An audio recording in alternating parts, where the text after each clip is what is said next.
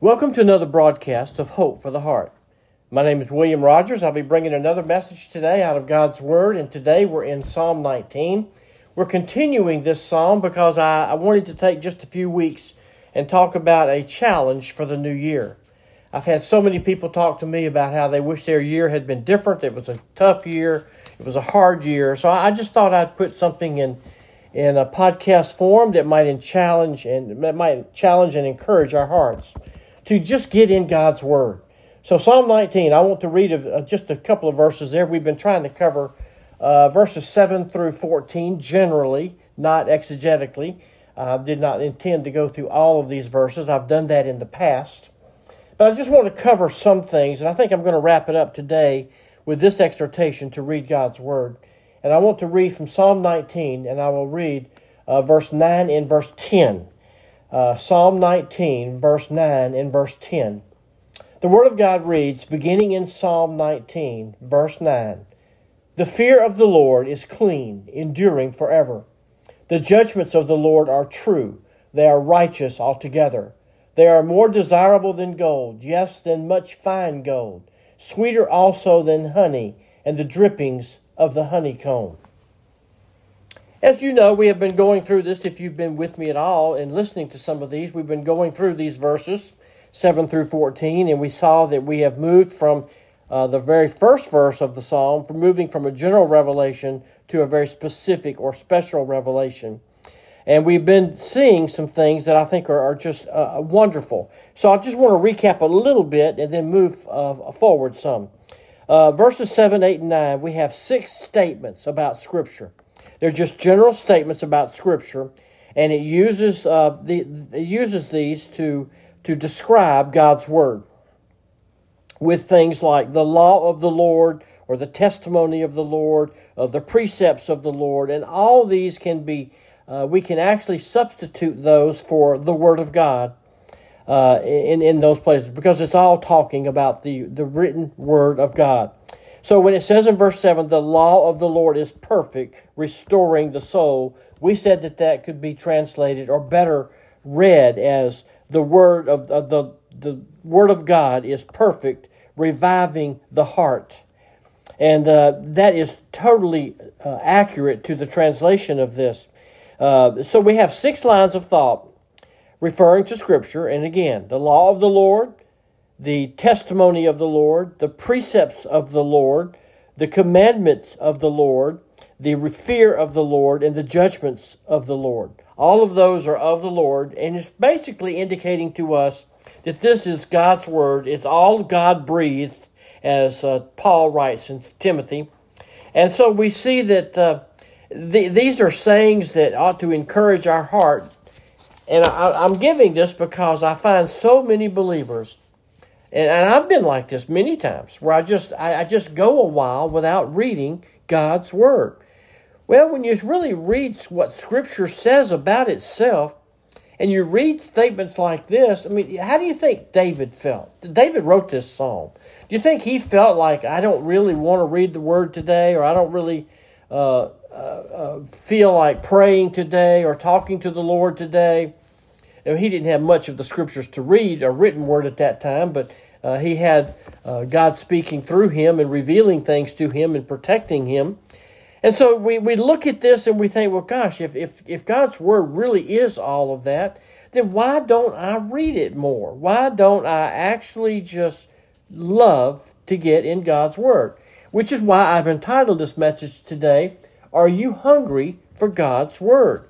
These verses talk about God's Word, saying it restores or revives the heart. It makes wise the simple. It rejoices the heart.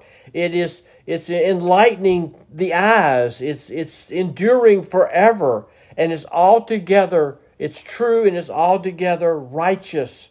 And so you think, wow, if that really is God's Word, then I ought to be in it more. And that's exactly my challenge for this year for you, is that we do get in God's Word.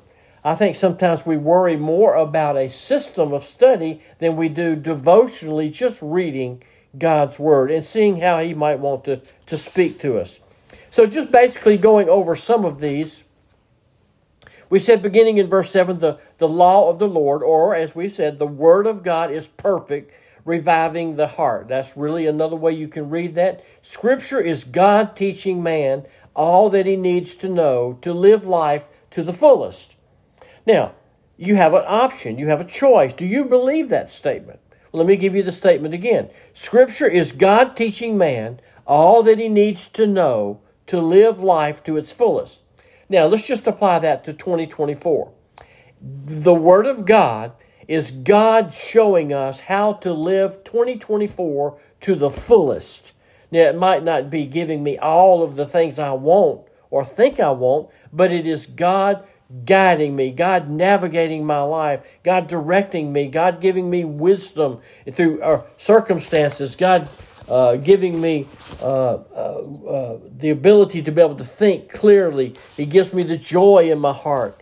And so with that in mind, we look at verse 7 and we say, wow, that is a tremendous challenge for the year, just to realize that the Word of God is perfect and it revives my heart. My heart needs reviving. And so we look at this and we think, wow, this is really what I need. Look at verse 7 again.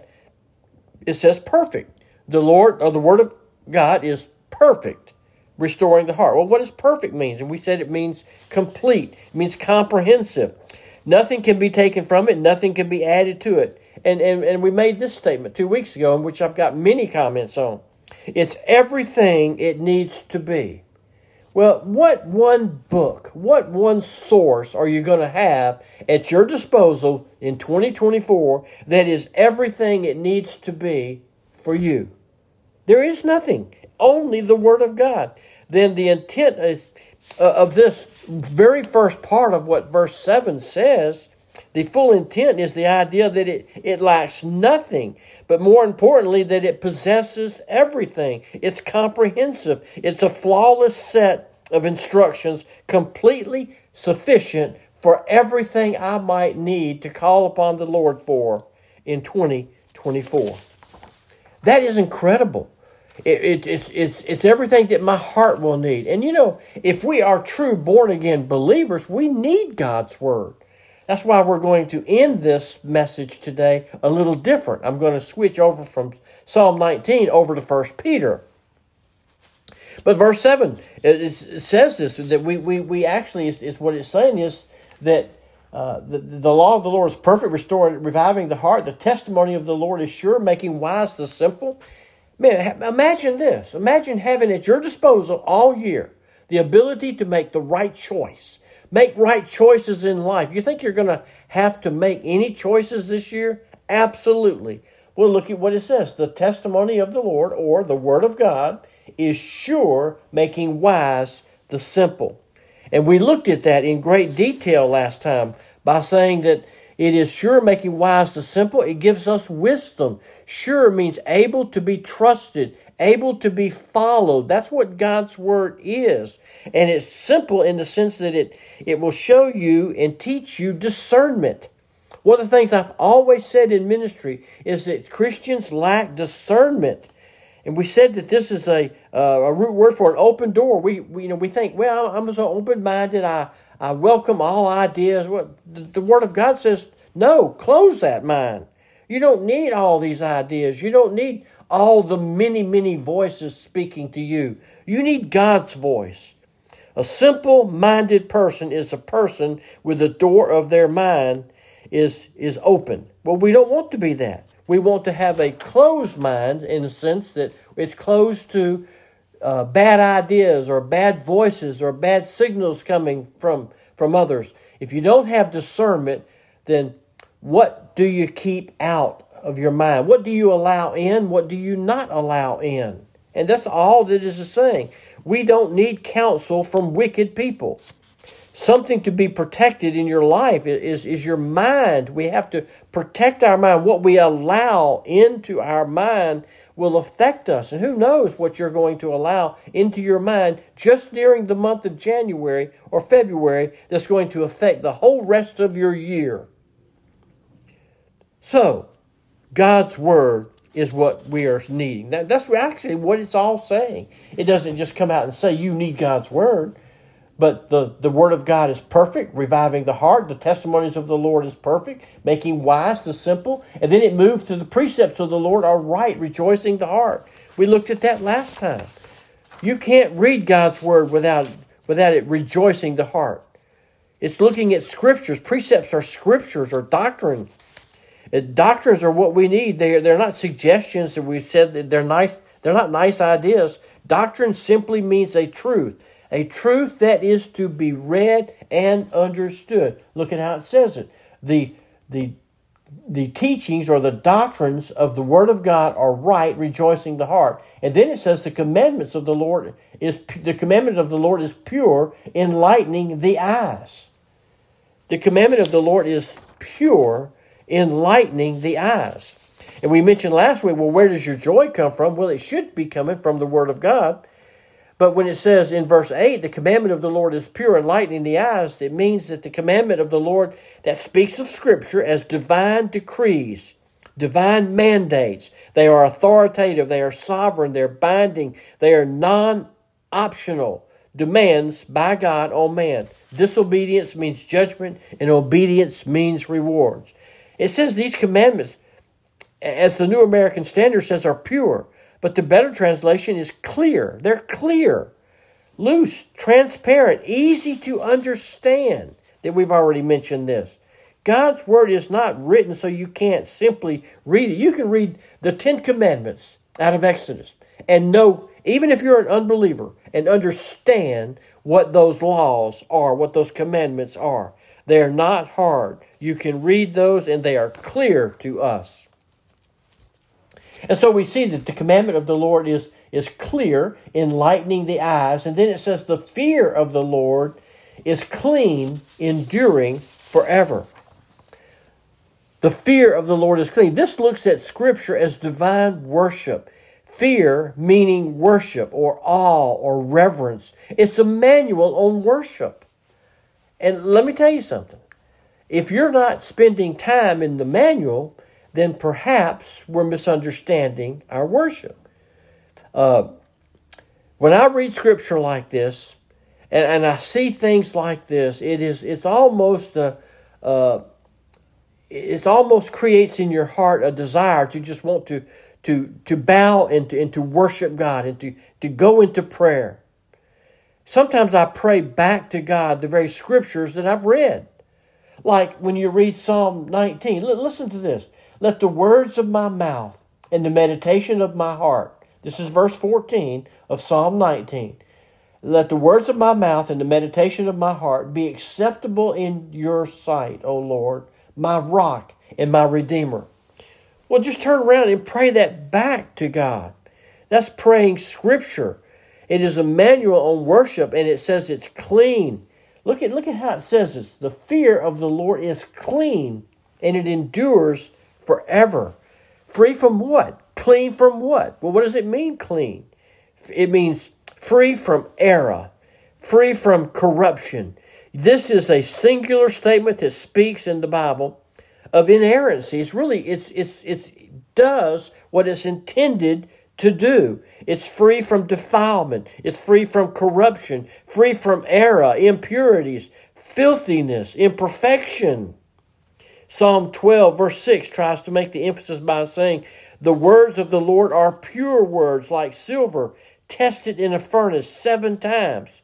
Pure, and the evidence is it endures forever. And this is referring to God's Word. It's going to endure forever. So let me ask you, why not spend 2024 with more time in God's Word? Why would you say, no, I don't think I will? I don't think you would say that. I really don't think you would say that. The judgments of the Lord are true. They are righteous altogether, is the way verse 9 closes that out. The judgments of the Lord are true. They are righteous altogether. Judgments means the adjudications from the divine bench, as one writer puts it. They're divine verdicts. The judge of all the earth has recorded in his word his verdicts from the council of his own tribunal in heaven.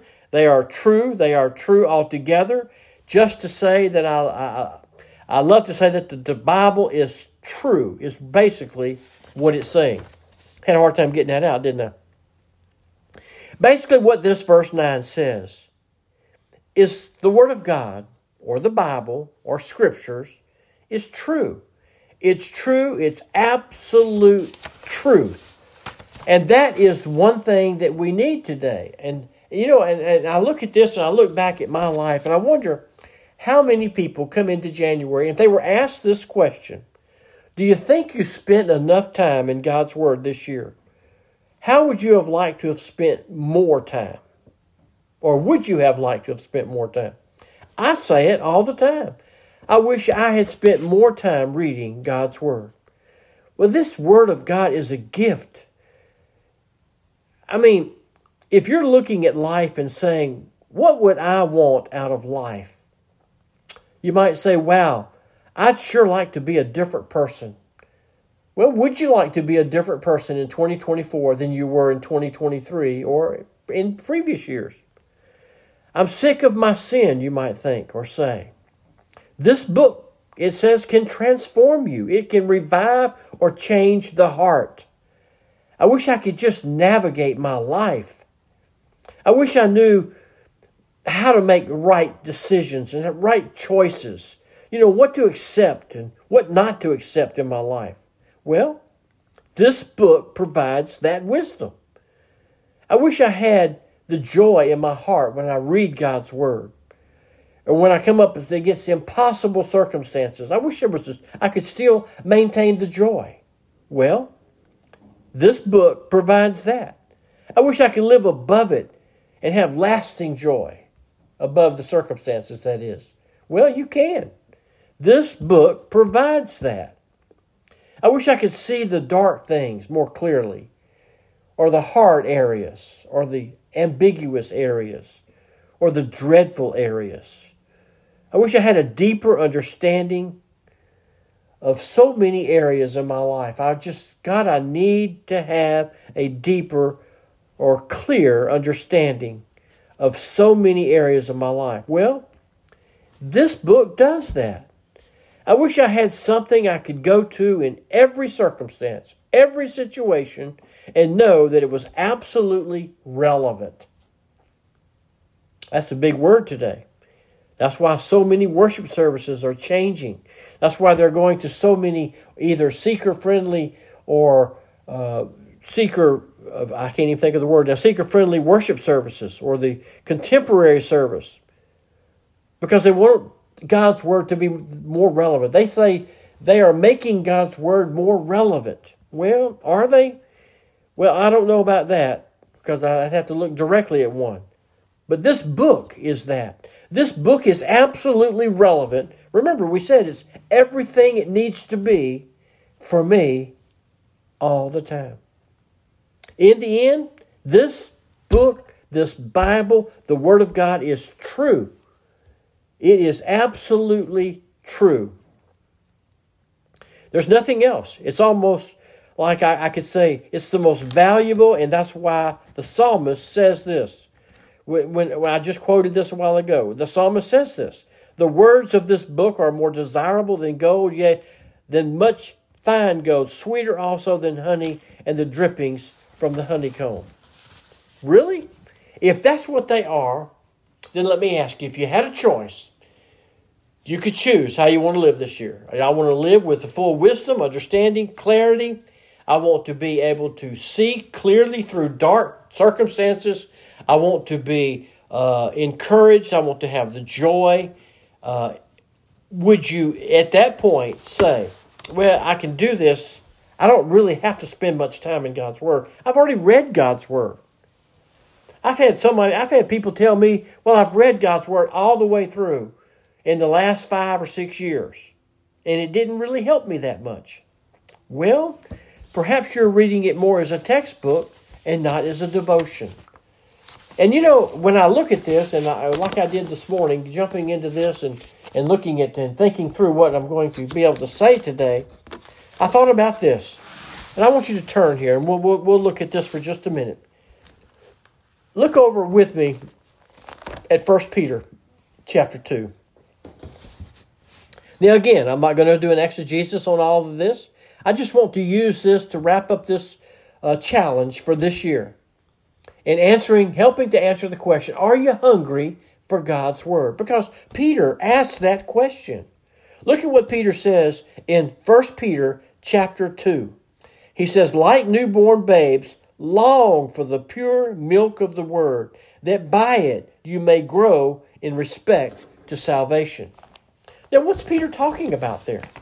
What is he actually talking about? Well, I think it becomes very clear that he's talking about the Word of God. He's making use of the Old Testament in a number of places in this 1 Peter. He would say, expositing the Old Testament, as we saw in verse 6, follows. If we were to go back and look at those, I'm not going to do that. But there's one driving thought here. There's one driving action. Or there's one driving verb here that's a command. It's an imperative. And it reads this: long for the pure milk of the Word. Now you would say, if the Bible is all the things that Psalm 19 says it is, and does all of these things, then why am I not longing for the pure milk of the Word? Why do I? Well, everything in this passage supports this thought. Everything in here supports longing for the pure milk of the Word. That is the main thrust of the entire passage. It is a command. Just think about this. God is giving us a command to desire Scripture, to desire the Word of God, to desire the Word of God. So if I'm not desiring the Word of God, then I am in disobedience to a command of Scripture. There's so many places I could take us that talk about the Word of God. Like John chapter 8, he who is of God hears God's Word. Well, how do you hear God's Word if you're not in God's Word? You have to be reading God's Word.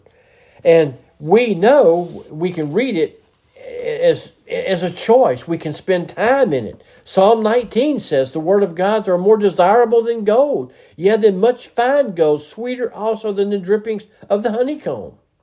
That's what they are. But do we hunger for God's Word?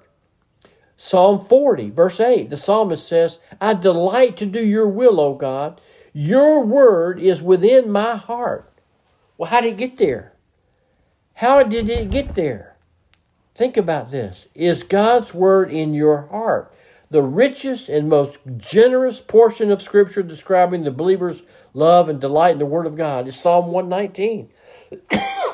Now, if I were to try to do an exegesis of that would take me a long time. It's got 174 verses in it, so that would take a long time.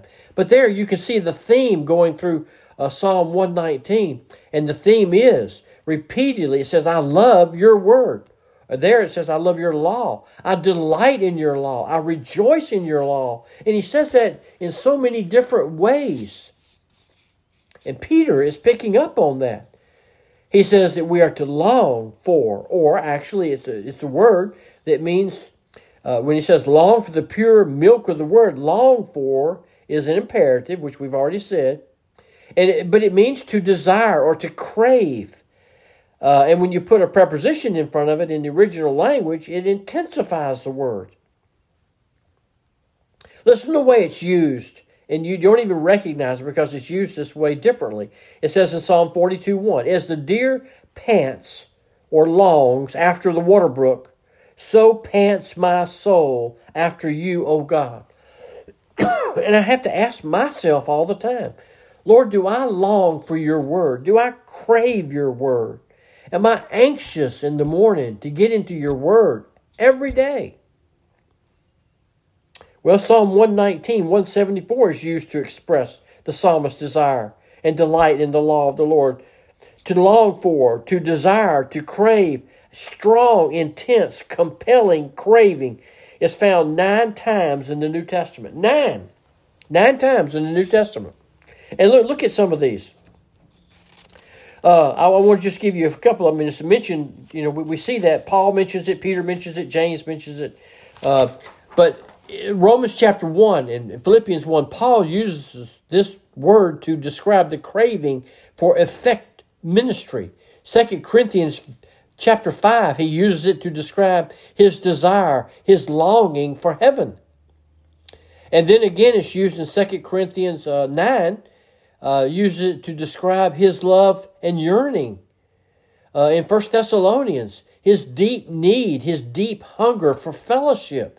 It reflects intensity, reoccurring passion, and insatiable longing. In other words, do we have that desire for God's Word? That's all Peter's doing. Is he just saying we need to desire God's Word?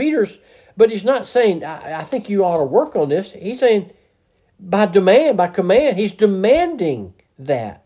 He's demanding a consuming craving for God's Word. In the midst of a world of impurities, a world full of corrupt things, where we see evil going rampant,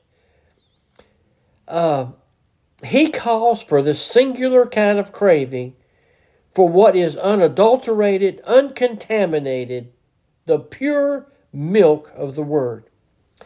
Pure is used to talk about food that has been purified, so it's edible. Oil that has been purified, so that it's usable. Wine that has been purified, so that it's drinkable. In this case, he's using the reference to milk. Uncontaminated, pure milk. The kind coming straight from the mother to the newborn child.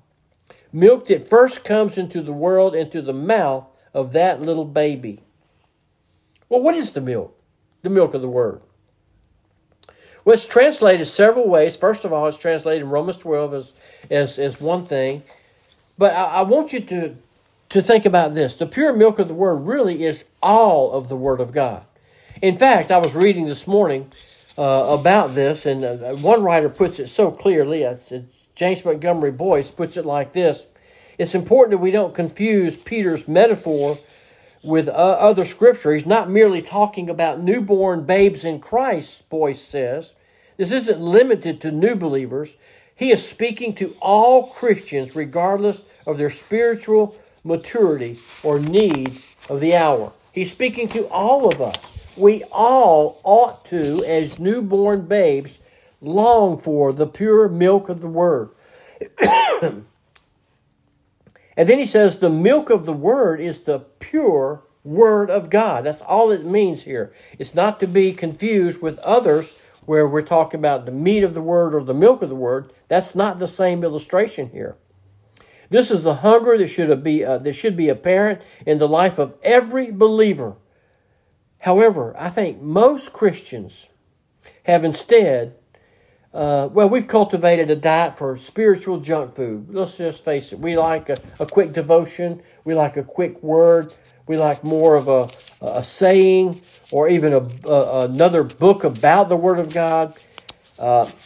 John MacArthur is quick to say that most people now follow shallow sermons, feel-good stories, worldly entertainment, emotional experiences, and sensory overload to clear verse-by-verse Bible teaching away. Many in the church have cut themselves off from the source of true spiritual food, John MacArthur says, choosing instead to perpetually languish in an unhealthy, underdeveloped state. That is the world of the believer today. No, we're not talking about unbelievers. Others are simply, as John MacArthur would put it, are starving for the Word of God. They just don't get many opportunities for the Word of God. Now, others of you have let me know you go to good churches. You hear tremendous sermons on Sunday, and you're thankful for that. Well, be thankful for that, because not all Christians can have that privilege before them. It's just not all that easy. So Peter here is telling us to